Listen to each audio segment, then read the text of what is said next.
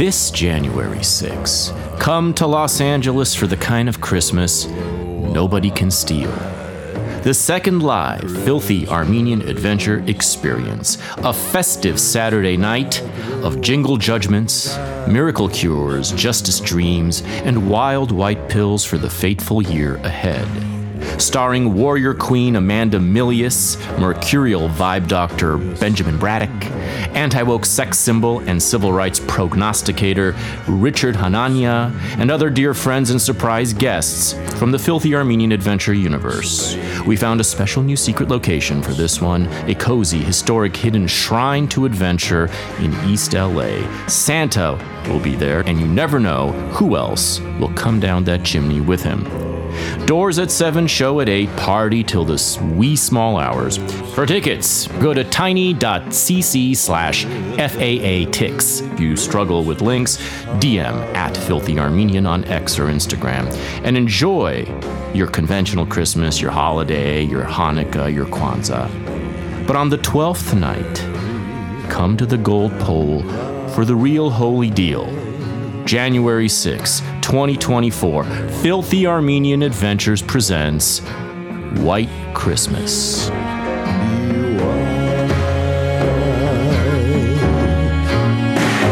I pulled into Nazareth.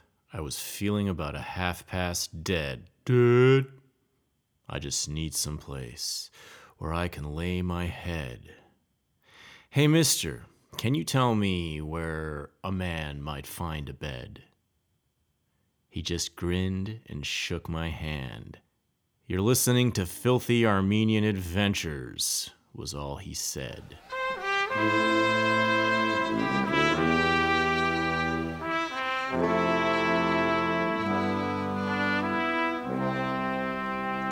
And like a kiss being blown, we are on the air. A crossover special with my good friend Glen Rockney, co-host of The Back Wall, and also co-host of a sort of unannounced offshoot podcast with Jack Mason, which is like the music version of The Back Wall, because you go on the Perfume Nationalist for every major music episode, especially rock and roll music episode. You guys have like a spin-off working unannounced and unofficial. And it's funny. Yeah, it's funny. It's true. And it's always great. And you know, I've been talking a lot about Bob Dylan lately and rock and roll lately. This year's been a big, heavy rock and roll year, starting with Greil Marcus, actually and with Coachella and with everything. And like, I've been really digging deep into my roots. And this is a very, I think, appropriate way to cap it off with probably the best ever rock and roll documentary ever made. Yes. Whether it's the best or not, however you measure that, it doesn't really matter, because it's probably the most comprehensive of the history, and I think the meaning, and possibly the meaning of the end of rock and roll. And that is Martin Scorsese's The Last Waltz, a concert documentary about the final show put on by the band. And with an incredible all-star lineup of guests who showed up in the Winterland in, was it 1976, 77, or 78? I want to say 76, I think it was 76. I should probably have. It was released on 78, but I don't think that's obviously not when the concert was. So yeah, right. Exactly. So that is 76. 76 was released in 78. It took a while. Mm-hmm. And the reason it took a while to release it is that it has a lot of footage that wasn't part of the concert. It has performances that weren't part of the concert. Yeah. It has performances that are done, and some of the best ones in the movie are done in the film studio. And it has cutaway interviews with the band at their Shangri-La studio, which used to be a brothel, as they inform us. It's this magical. It's a really I watched it twice now to prepare for the show, and it's like, it feels like I don't know. There's so much to say about it. I'm not gonna. I don't even need to. I'm not even gonna try to summarize it early on. But you watch this movie and you listen to these songs, and you see some of these performances, and this picks up with what I've been trying to get at with my Bob Dylan Odyssey, which is that these songs are like these songs are the codification of the entire American spirit and history. And when you listen to them, and when you listen to the way the individuals who approach them from their extremely disparate origins, when you see how much, when you see the just like the breadth and the depth of their desire to breathe life into the places that they came from and the place they didn't come from, but they wanted to love. It knocks you off of your fucking feet, and it makes you like desperate.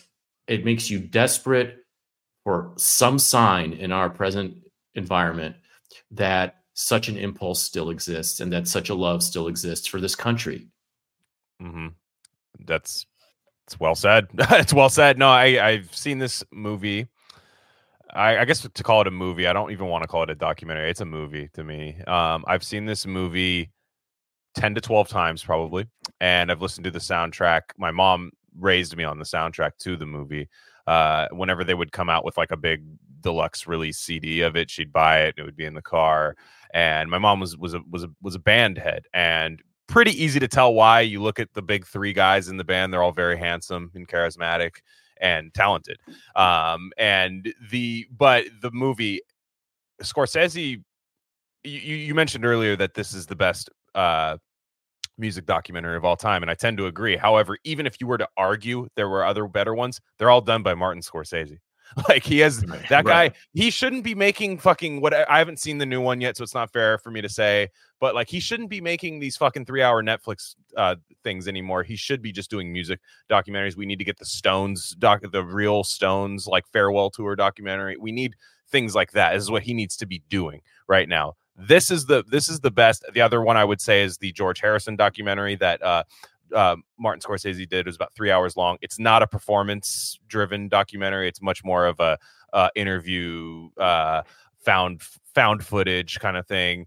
And but no, this is perfect. And I think he captured the somber funeralistic element to all this, because they're kind of, Robbie Robertson especially is quite morbid about what's happening in the whole thing.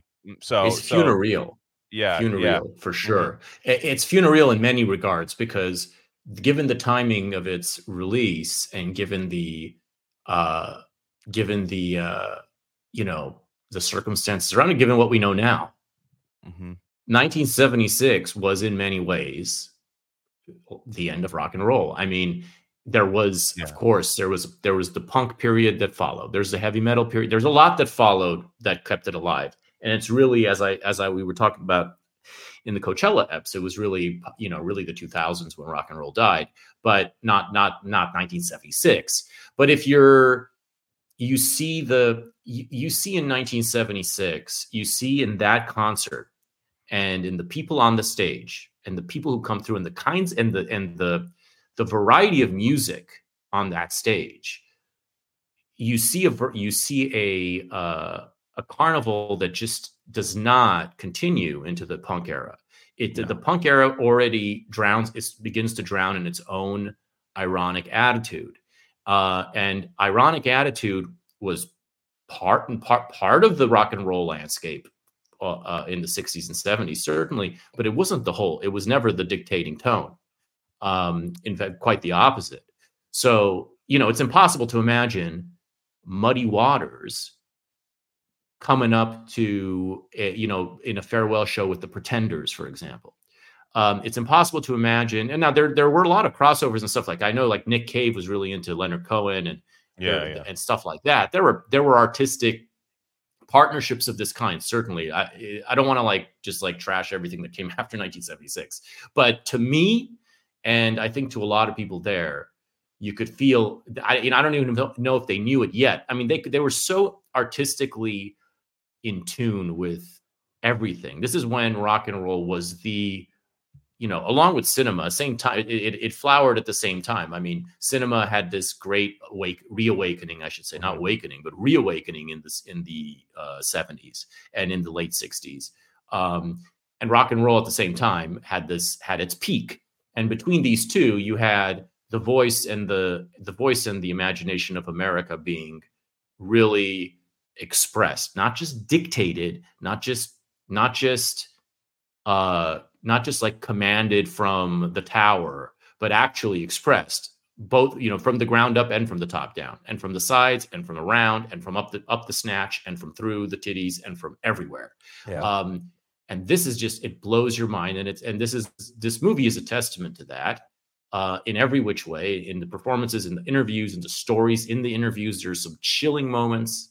Mm-hmm. There's a lot of moments, and there's a lot of characters. And I personally feel like going like through the whole thing, scene by scene, because there's just so much great stuff about it. Yeah, you mentioned the punk aspect, which is definitely something that a lot of smart rockers saw on the horizon, saw the advent of. I remember we were talking about this on Rare Candy, where Led Zeppelin, they knew, even when people think like the drummer dying, John Bonham, in 1980 is what like wrecked the band. That might have just been when they decided to call it, but they all saw what was happening with like the Sex Pistols and stuff, and they said, we're not the young guys pissing people off anymore, therefore shit's changing, right? And they didn't say it was for better or for worse, but they knew that they were gonna, that then all of a sudden Jimmy Page is making Death Wish 2 soundtrack, with just jamming bluesy guitar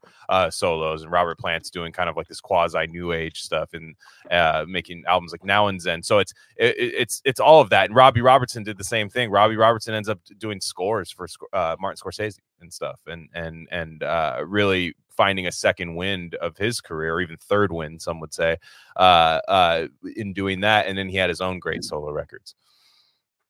There is one man from the stage who managed to sustain not only his like original performing career, but and remain on the road to the present day, and but also sustain, I think, actually the history of rock and roll by creating new rock and roll in the 90s, in the 2000s, and into today. And that's Bob Dylan. And that's why I kind of like, I explored how he was able to do that in my Bob Dylan Odyssey. And to the fact that he's 82 now and he's doing it as we speak. And he's still, there's still things unsaid. There are still things that he has to say that are unsaid. Specifically, he has yet to perform the heavyweight piece of the Rough and Rowdy Ways album, the Murder Most Foul. He has yet to perform that live, and one suspects he will probably around November 2024. That's my guess. But I made that. I will weave into that later, because Bob Dylan appears toward the end of the movie and the end of the show. But other than that, yeah, it's. I mean, there's so many things you can look at and be like, well, Muddy Waters was about to die. I mean, he died in 1982 or something, 1980. As they describe in one of the chillingest stories, one of the greatest stories of the movie is when they're talking about meeting Sonny Boy Williamson 2. Sonny Boy Williamson 2, the blues harmonica performer and singer. Many, like, one of his, probably the song you've all heard is Don't Start Me to Talk. But he's got many, Bye Bye Blackbird or Bye Bye Birdie. There's several blues hits he's done, and he's a great harmonica player. And like, you could tell he's just like this titanic personality. They tell this incredible story about going to see him, and first of all, there's these young white boys, and he's Sonny Boy Williamson. And wherever the fuck in Mississippi that he was living, wherever it was, Arkansas, I don't remember. And his wife is cooking food for them, serving them corn liquor. They're all getting drunk together. They're all having, and Sonny Boy Williams is just playing for them, playing the shit out of a harmonic for them. And he's spitting into a bucket in between like each like blow of the harp. He's spitting into the bucket, and they thought he must be like chewing chewing tobacco or something like that. And then they realize at some point that he's spitting blood. Mm-hmm. He's just playing and he's just spitting his blood out. He keeps on blowing in that harp. And then they made all these plans to collaborate and everything. And a few months later, they get the call that he's dead. When I talk, you talk to me. Oh, baby, I can't do it all by myself. You know, if you don't help me, darling, I'll have to find myself somebody else. Help me, darling.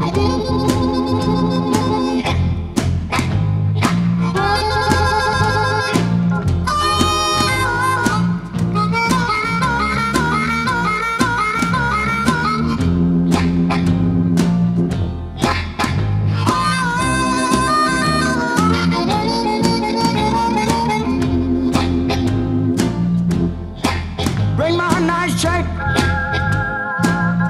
Put on your morning gown. Oh, bring me my nice shirt. And there was this dream. There was this collaboration between the young and the old. This is what I will never stop loving, and this is what actually got me excited about rock and roll, because I was young and they were old. I mean, everyone I'm listening to is way older than I am, and they were way beyond, like they're old men by the time it comes around to you and me. You're even younger than I am. Mm-hmm. In fact, this collaboration is between the young and old. You're young, I'm old. I'm like Sonny Boy Williamson spitting out into the bucket. Yeah, our age gap's my not wife that. Is going to serve you. Our age gap's problematic to an extent. I don't know if I feel safe. In Zoomer terms, it's very problematic. You know?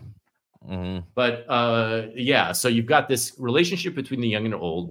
You've got this relationship between the North and the South.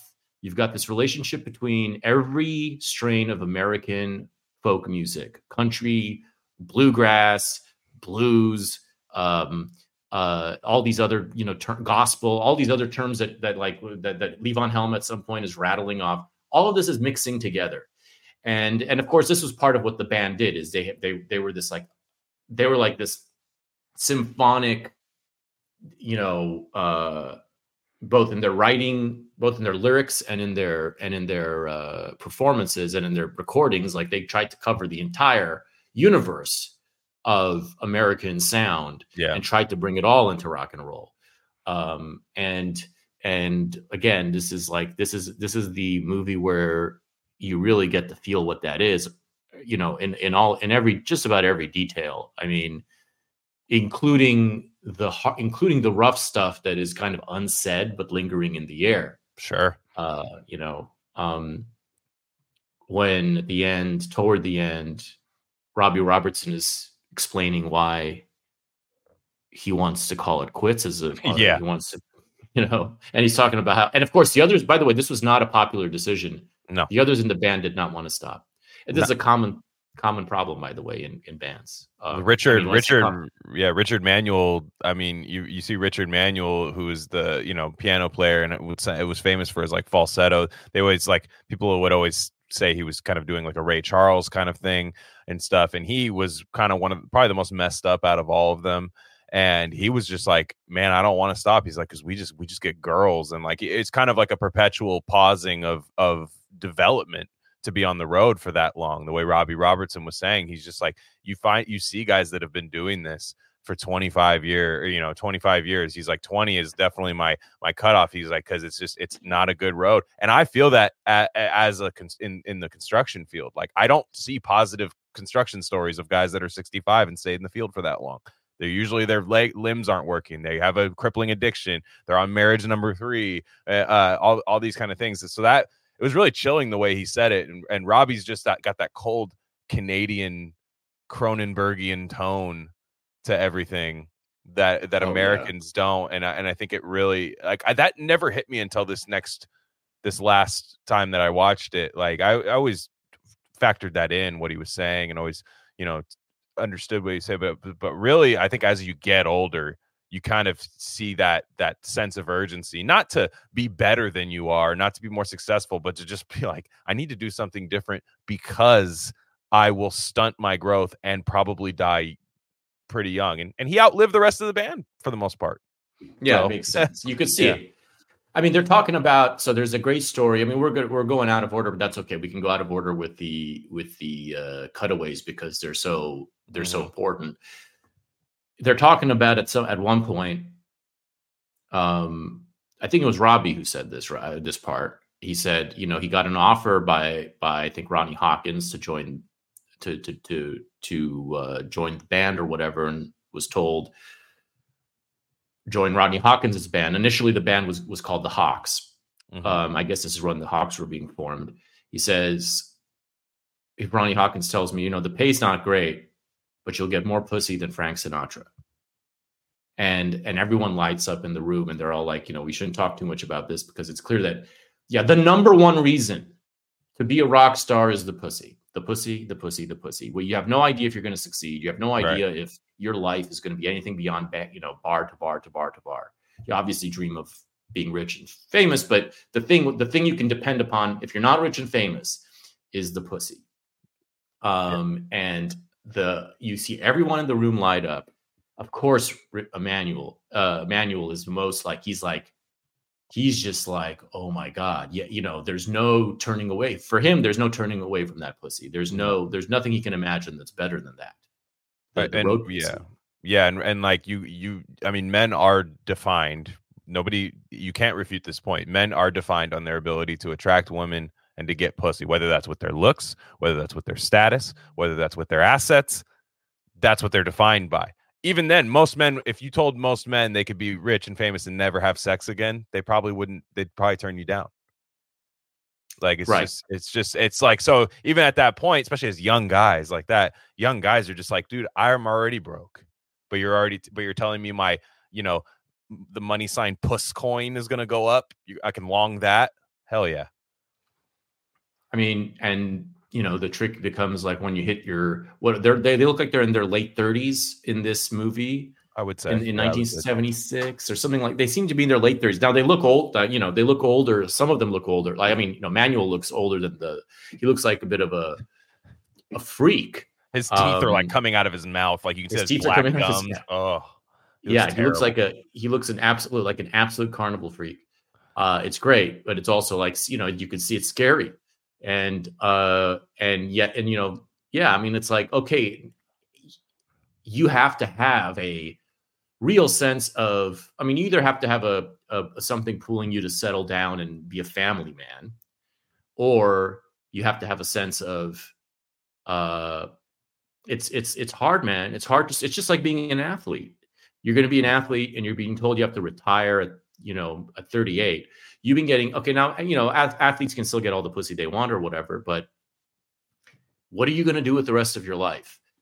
You become a studio announcer? Like, like it's a different, if you're responsible and if you're cool and if you're chill, a lot of athletes have like 75 kids by that point. So they're going to, they have to like think about that. They can make the adjustment. If you have that kind of background as an athlete, a lot of athletes are religious. So you have like a backdrop, you have something to fall back on just in the spiritual sense. Like you can see yourself slowing down. You could see yourself having an easier life because also just it's so hard to be an athlete work wise. But for a rock and roll musician, man, that's a hard thing to switch off when you're filling stadiums and when you're getting that much pussy. It's hard. And it's tough in a sense that, it is similar to being an athlete because your body breaks down a little bit. You'll hear certain guys like they don't have the high notes the way they used to. Like I saw Daryl Hall and Todd Rundgren the other night. It's like, and it's still fun. It's fun to see them, but they can't hit the high notes the way that they used to. They're 70 years old, and you're more so people are more just happy that you're still doing something rather than excited to see you. That's that's a sad place to be in.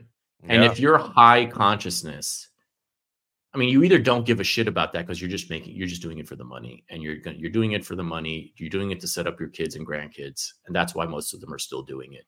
But to be doing it with a high artistic consciousness, which Robbie Robertson has, like Robertson is not the type of person to go around and be a Vegas act, no, a nostalgia act. Like he's not, and neither is Bob Dylan for that matter. Like that's why Bob Dylan kept on, he was about to retire when he felt like he couldn't bring it anymore.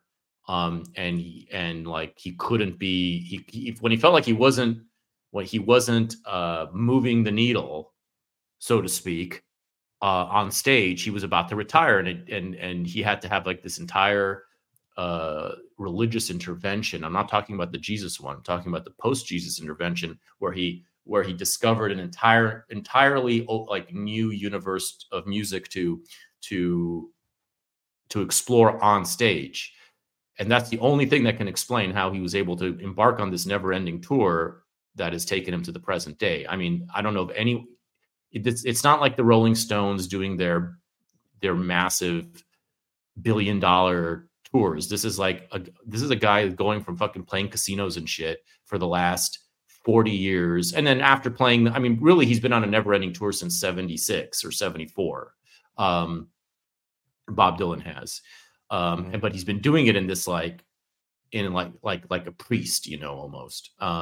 He hasn't been doing it in this like off and on big $1 zillion cash payday type of style. But it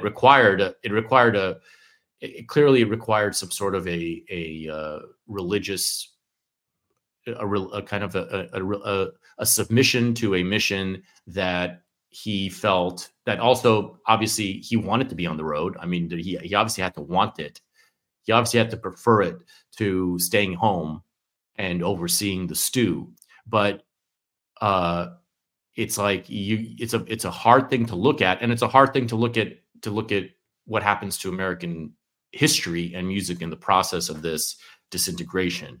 And that's something that I think that we need to look at fucking with this movie, because you just like you just realize how much is contained in the songs, like how much is permanently imprinted on that on the fucking tape and the wax of these songs, which completely changes the way you look at America and the world.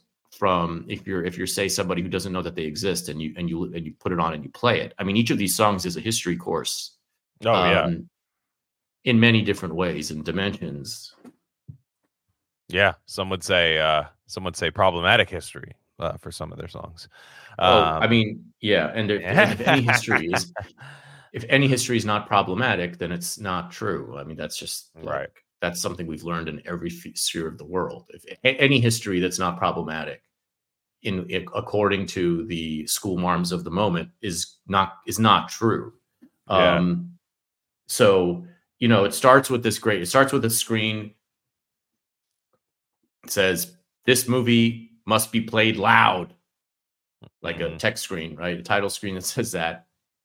And then we open in on the pool balls set on a pool table.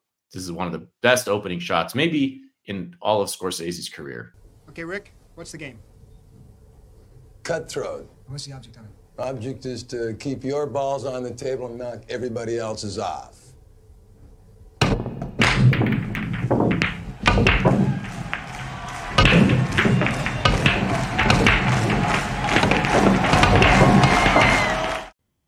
And that's it for the free portion of the show.